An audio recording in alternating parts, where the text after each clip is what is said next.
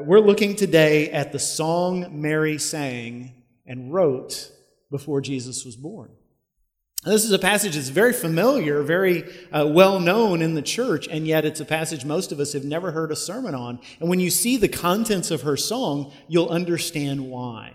Because this song is unique. It has a name. It's called the Magnificat. That's the name that the English church has given it, the English-speaking church. Magnificat is a Latin word that means magnify. That's the first word of the song in Latin. It's reminiscent of another song in the Old Testament. I'll get to that later. But there's something else about the song that's unique. It is a very prophetic song. Mary, as we know, young girl, maybe as young as 13, we think of her as very meek, very mild. That song that Jenny just sang expresses very well the fears and the anxieties that that young woman must have felt. And yet in this moment, she becomes a prophet. And that's a word that we misunderstand, prophet. We hear prophecy and we think foretelling the future, right? But if you read the prophetic books of the Old Testament, if you read Isaiah, Jeremiah, Ezekiel, Amos, Hosea, Joel, and so forth on down the line, you'll find that there is some foretelling in those books, but mostly the prophets weren't speaking about the future. They were speaking about present-day events. And they complained a lot. The prophets were grumpy guys. They were cranky. They were always angry about something. People didn't like the prophets. They were not popular people.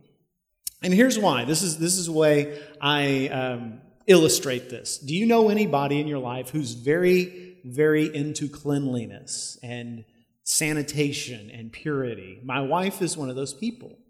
I should own stock in Purell and Clorox and Lysol. She makes sure that we're always safe from infection. She's very vigilant about making sure that we keep ourselves clean. Now, I, on the other hand, am not that way. If Carrie's over here on the spectrum of cleanliness, I'm on the opposite end. I belong with those people who are firm believers in the 5-second rule. Are you familiar with the 5-second rule? In fact, I believe that if you find some food that looks really good and it's on the ground, you don't know how long it's been there. As long as there's no visible dirt on it or you can easily brush the dirt off, it's fair game. And so, in addition, God has given me this very, very weak sense of smell, and I think that's His grace because He wants me, to be able to live with myself. So, we're at opposite ends of the spectrum, and what I'm about to say is going to shock you, and so I apologize for that in advance. But this difference causes some tension in our relationship. It just does. And so sometimes she will say things like, "You're not really going to eat that, are you? And you did wash your hands, right? And I hope you're paying your premiums on your life insurance." Okay, she doesn't really say that last one, but the others, it's absolutely true. Now, imagine someone who wasn't just cognizant of germs and dirt and infection, but someone who could literally see it. And everywhere they went, all they saw was the possibility of disease and epidemic, and who constantly saw what was going on, the unseen realities you and I ignore and are blissfully oblivious of. Imagine a person like that living in a world full of people like me. Do you think that person might be a little bit on edge? Do you think that person might spend a little bit of time running around saying, "What's the matter with you people? Why don't you wash your hands? Don't you understand what could happen? Don't you see you're killing yourselves?" And we might get tired of such a person. We might consider that person a little cranky, a little grumpy, a little annoying, and yet they'd be right. And they would be there to save our lives.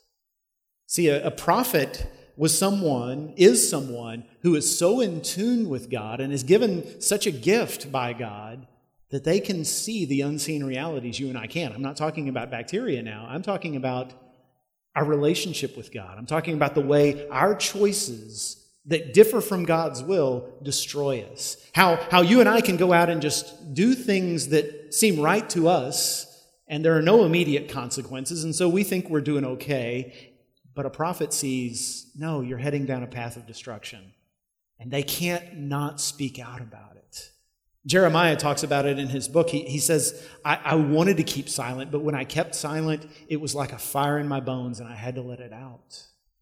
And so that's what happens to Mary here. We don't know of any other time when she became prophetic, but in this very moment, she speaks a word of prophecy. And what Mary is really doing here is she is declaring war. This is a militant song. This is a song that really could have gotten her in trouble if the wrong people would have heard her sing it. She is declaring war on some things that are very near and dear to our human existence, things that you and I take for granted and think of as good. So let's start with verse 39 and read together. At that time, Mary got ready and hurried to a town in the hill country of Judea, where she entered Zechariah's home and greeted Elizabeth. Now, you remember from last week, or if you weren't here, Elizabeth was the wife of a priest named Zechariah. She was an older woman who'd never been able to have a baby, but she was now pregnant, and this child would come to be known as John the Baptist, the forerunner of Christ. When Elizabeth heard Mary's greeting, the baby leaped in her womb, and Elizabeth was filled with the Holy Spirit. In a loud voice, she exclaimed, "Blessed are you among women, and blessed is the child you will bear. But why am I so favored that the mother of my Lord should come to me? As soon as the sound of your greeting reached my ears, the baby in my womb leaped for joy. Blessed is she who has believed that what the Lord has said to her will be accomplished." And Mary said, "My soul glorifies the Lord, and my spirit rejoices in God my Savior. For he has been mindful of the humble state of his servant. From now on, all generations will call me blessed. For the Mighty One has done great things for me. Holy is his name. His mercy extends to those who fear him from generation to generation. He has performed mighty deeds with his arm. He has scattered those who are proud in their inmost thoughts. He has brought down rulers from their thrones, but has lifted up the humble. He has filled the hungry with good things, but has sent the rich away empty. He has helped his servant Israel, remembering to be merciful to Abraham and his descendants forever, even as he said to our fathers." Now Mary stayed with Elizabeth for about 3 months and then returned home. So before we get into the song, let's talk about the setting. There's kind of a beautiful story behind this. Mary hears from Gabriel that she's going to give birth to the Messiah, and the first thing she does is get out of town. And she goes to Judea, far from Nazareth, far from Galilee, to her cousin Elizabeth, her older cousin. Now, a lot of people think, and it's common to believe, that Mary left town because she didn't want people to know she was pregnant, that all the busybodies in small town Nazareth would give her a hard time. But I don't think that's it, because it says she was only there with Elizabeth for 3 months. In other words, she stayed there long enough for John to be born, and then she came home. That would have been the wrong time to come back if she was trying to avoid her hometown. No, I think Mary went to Elizabeth for 2 reasons. Number one, because it was a miracle baby. It was an exciting event. I'm sure a lot of relatives came in from out of town to see the birth of this child. But also, think about it. Elizabeth would have been the only person on earth who might have had any understanding of what Mary was going through. Because just like Mary, Elizabeth had seen a visit from an angel. Just like Mary, Elizabeth was giving birth to a child against all the odds. If anybody could understand what Mary was going through, Elizabeth could. And not only did she understand, as soon as Mary walks through the door, she greets her as the mother of my Lord. Now keep in mind, Elizabeth doesn't know what's going on with Mary as far as we know. She's gotten no message, no letter ahead of time. But as soon as Mary walks through the door, little unborn John the Baptist inside her womb does a backflip. And she knows something's up. I find it fascinating that the first person aside from Mary who knew who Jesus was an unborn child. Think about that. And then Mary begins to sing her song. Now, this is a song that Mary wrote herself. And this is not unusual in these days, in ancient times, when something massive, when something important would happen in the life of a person, they would make a song out of it. It would be a way to remember in years to come, here's what happened, and here's how I felt at the time. And we have record of many of these songs throughout the Scriptures. In fact, there's a song back in 1 Samuel, the book of 1 Samuel, chapter 2, there's the story of Hannah and her husband Elkanah. And Elkanah loved Hannah very much, but he was also married to another woman at the same time. Polygamy was common in that culture. And the other woman's name was Peninnah. Now, Peninnah was a loudmouth, and she was extremely, annoyingly fertile. And Hannah was barren. And don't you know that Peninnah gave Hannah a hard time all the time. Well, I'm having all these kids. Look at me. I am a fruitful vine, and you're a withered stump. And Hannah pleaded to the Lord, Lord, what am I to do? I can't produce children in a culture where that's a woman's only way to contribute to society, and my rival lords it over me. What am I to do? Lord, bless me somehow. If you would give me a child, I would dedicate him to you all the days of his life. And God gave her a child. And this child was born, and she named him Samuel. And when he had been weaned, at the time he had been weaned, she brought him to the tabernacle and handed him over to the high priest, Eli, which, by the way, ladies, is descriptive. It's not prescriptive. Please don't bring your babies to me, okay? Your babies are adorable, and I'm so thankful they're your babies. So let's just put that on the record. Now, Hannah sang a song, and her song in 1 Samuel chapter 2, verses 1 through 10 sounds a lot like this song that Mary sings hundreds of years later. And I think the reason for that is Mary grew up hearing that. She grew up knowing that story and reciting and memorizing that song. And so when the angel comes to her and she learns this incredible news, she thinks back to that song she'd learned as a child, and she comes up with one inspired by that one. And I think that's where this song comes from, this knowledge of the Word of God, this excitement about what God's doing. And the song, in many ways, is very typical, what you would expect of a young Israelite girl. She starts by thanking God for even paying any attention to me. I love verse 48. She says, you've been mindful of the humble state of your servant. In other words, only a God as great as you could pay attention to someone as lowly as me. Here I am, I'm a teenage girl in Israel. No one cares, an unmarried young woman, and yet you've noticed me. Above all others, you've come to me. And Mary would go on to be, think about this, how amazing this is, the most famous woman in the history of the world. It ends in the way you would expect, by talking about God's faithfulness to his people, Israel. But it's that middle part that gets unusual. It's that middle part that's unexpected, where Mary starts throwing down, and this little teenage girl kicks our tails up and down the street. When you read the middle part of this passage, she's declaring war on three aspects of our culture that we just take for granted, and many of us celebrate. So I want to talk about those three things that she declares war on, because remember, this is a prophecy. This is a word from God. It shows us where God's heart is. It shows us the life Jesus came to live as well. So, number one, she declares war on pride. She says, he has scattered those who are proud in their innermost thoughts. Now, pride is usually used in a positive sense in the English language. Take pride in your work. Be proud of yourself. Don't you have any pride in your appearance? Aren't you proud of your children? And yet the Bible consistently uses pride in a negative sense. And we as Christians know that. And so we have this idea of what pride, sinful pride, looks like. Kind of an unusual illustration. Some of you aren't going to relate to this at all, but just go with me. When I was in high school, one of the real hit songs was a song by MC Hammer called Can't Touch This. Anybody know that? All right? So it was really catchy, and the video was a lot of fun. Here's Hammer with no shirt on and these baggy gold pants, and he does this weird little sideways dance. And I'm going to do it for you right now. Not really. I just want to freak out my wife. But so I remember when that song was big and we would listen to it, and one of my friends said, hey, have you ever really listened to the words of this song? You realize all it's about, it's just him talking about how great he is. I'm like, yeah, you know what? You're right. And that's pretty common today, especially, well, in basically any form of music, country, rap, anything in between. That's, I'm so great. And that's what we think of as pride. Someone who's loud and boastful and wears flashy clothes and calls attention to themselves. And so we look at that and we say, well, I'm not like that at all. I'm very content to be who I am. And so I don't struggle with pride. And yet we're fooling ourselves. Let me just give you a few examples. You see, the Bible's very clear. Pride is the opposite of humility. It says it 3 times in the Scriptures. God opposes the proud but gives grace to the humble. God opposes the proud but gives grace to the humble. So pride and humility are on opposite ends of the spectrum. That verse is so meaningful to God. He puts it in His Word 3 different times, in Proverbs, in James, and in 1 Peter.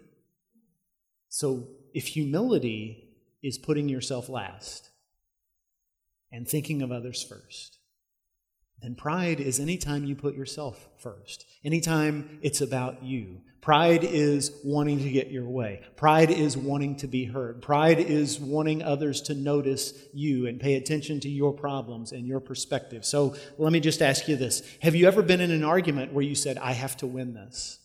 I disagree with this person and I am going to bend them to my will. I am not walking away until they admit I am right. That's pride. If you have to get the last word, that's pride. Your perspective is just more important than theirs. That's pride.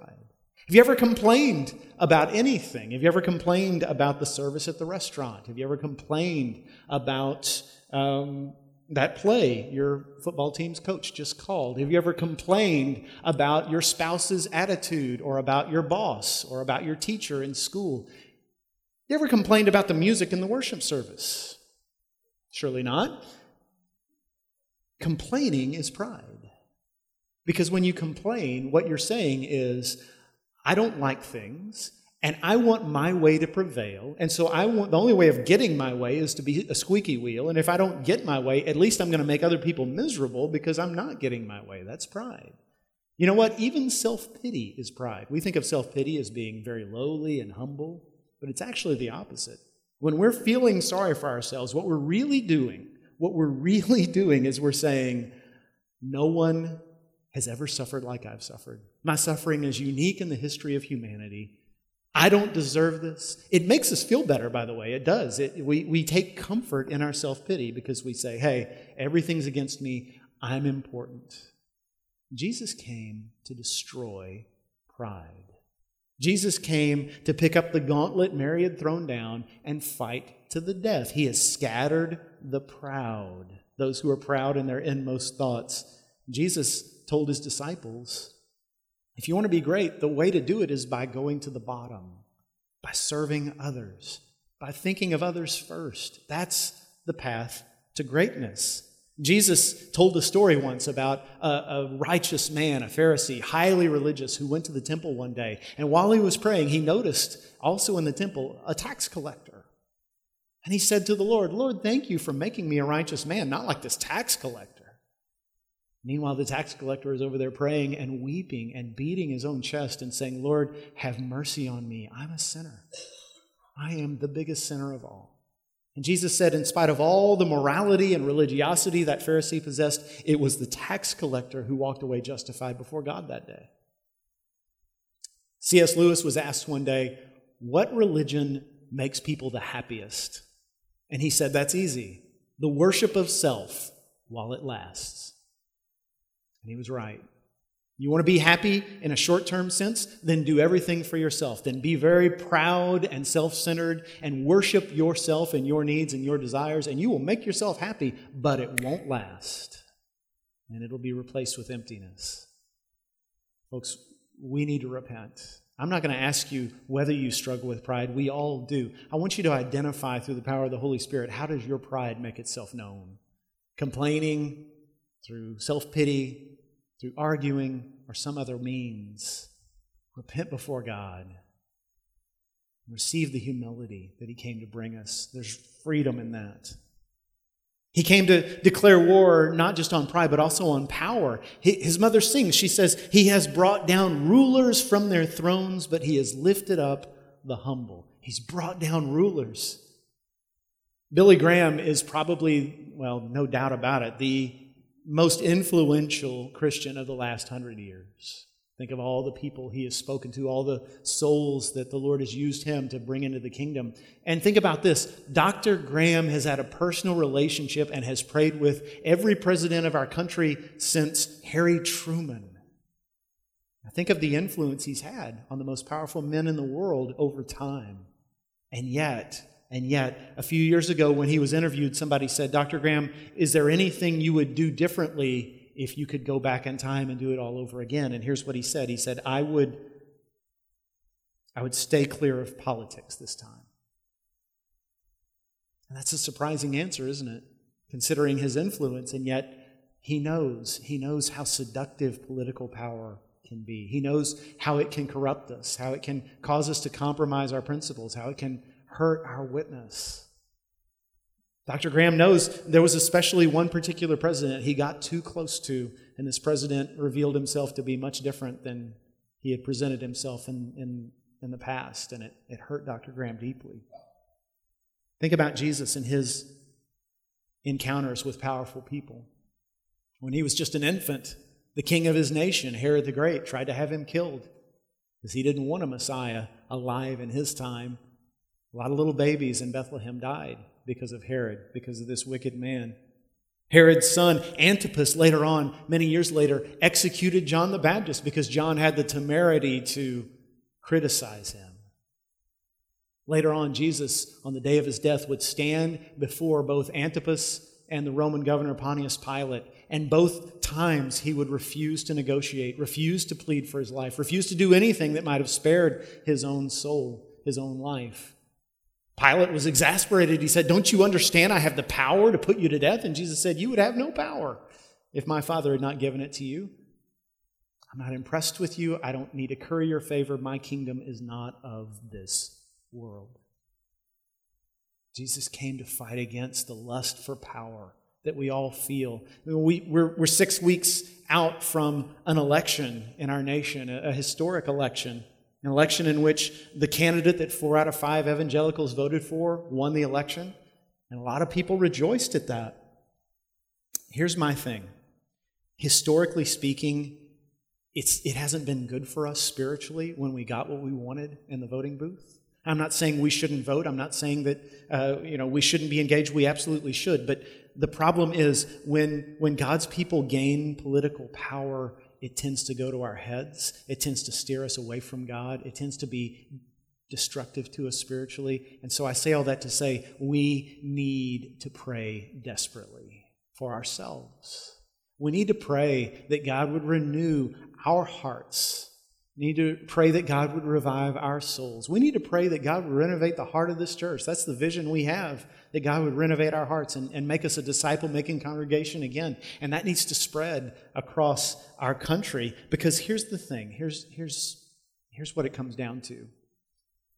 If we're spending more time watching the news and reading opinion columns and debating about our opinions on the issues than we are spending praying for and working for revival and renewal in our own hearts and in our church and in our nation, then it's obvious that power is our true God. And we need to repent of it.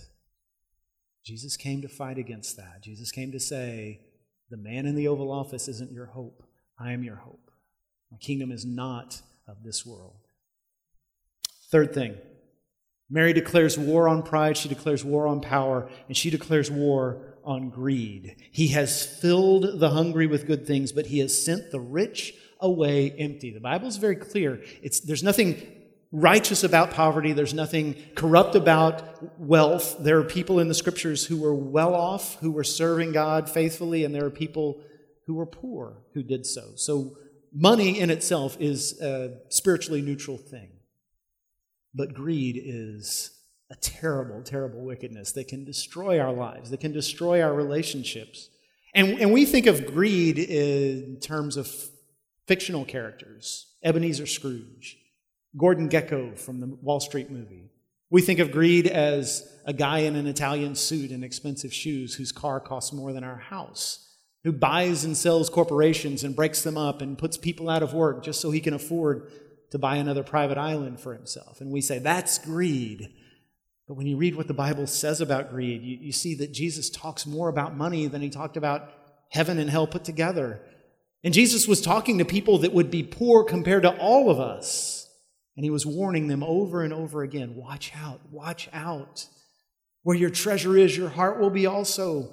Whatever you spend your money on will become your God.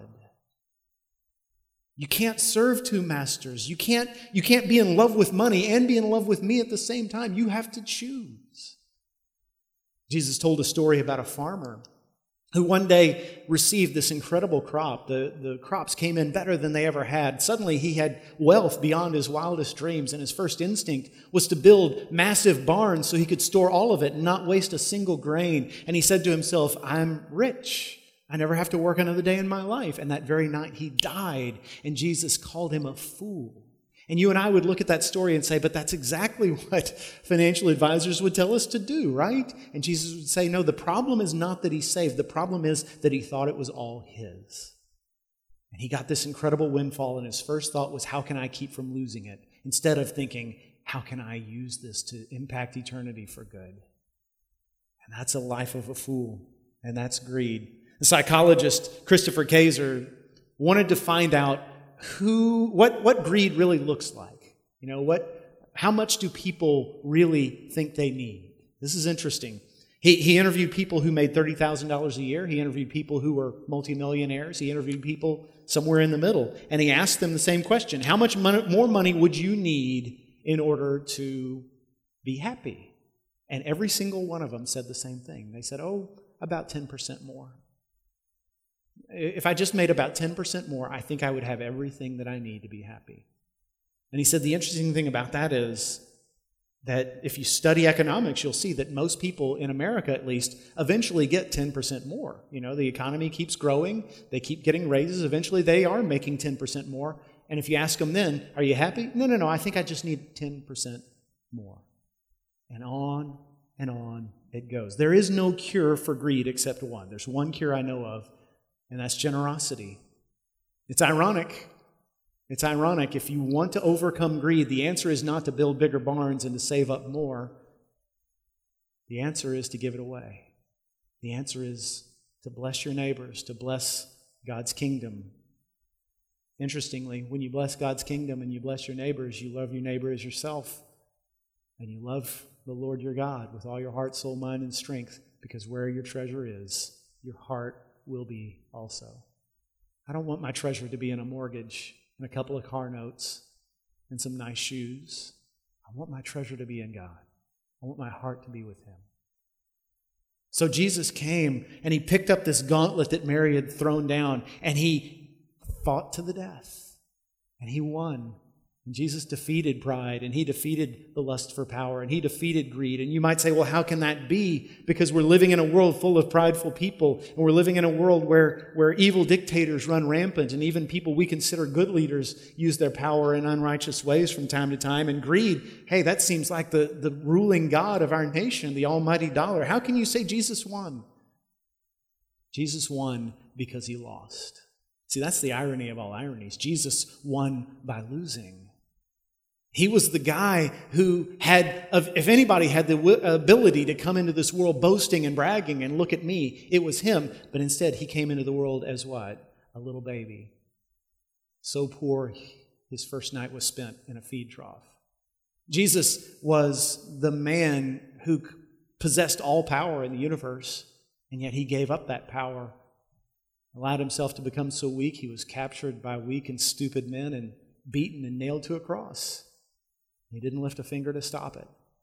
Jesus had all the resources in the universe. Everything belonged to Him, and yet He willingly gave it all up. He became poor so that we, through His poverty, might become rich. He gave it all up. And because He did that, because He lost intentionally, every time one of us, poor sinners, every time one of us comes to Him and we give our hearts to Him, deep down inside, our pride, our greed, our lust for power starts to die. And a little bit less of that is in the world, and a little bit more of the kingdom of God is in the world. And someday the victory will be complete, because it says in the Scriptures, every knee will bow in heaven and on earth, and every tongue will confess that Jesus Christ is Lord, to the glory of God the Father. And when it says every knee, that includes boastful celebrities, and that includes evil dictators, and that includes wealthy fat cats, and that includes you, and that includes me. And what a day that's going to be.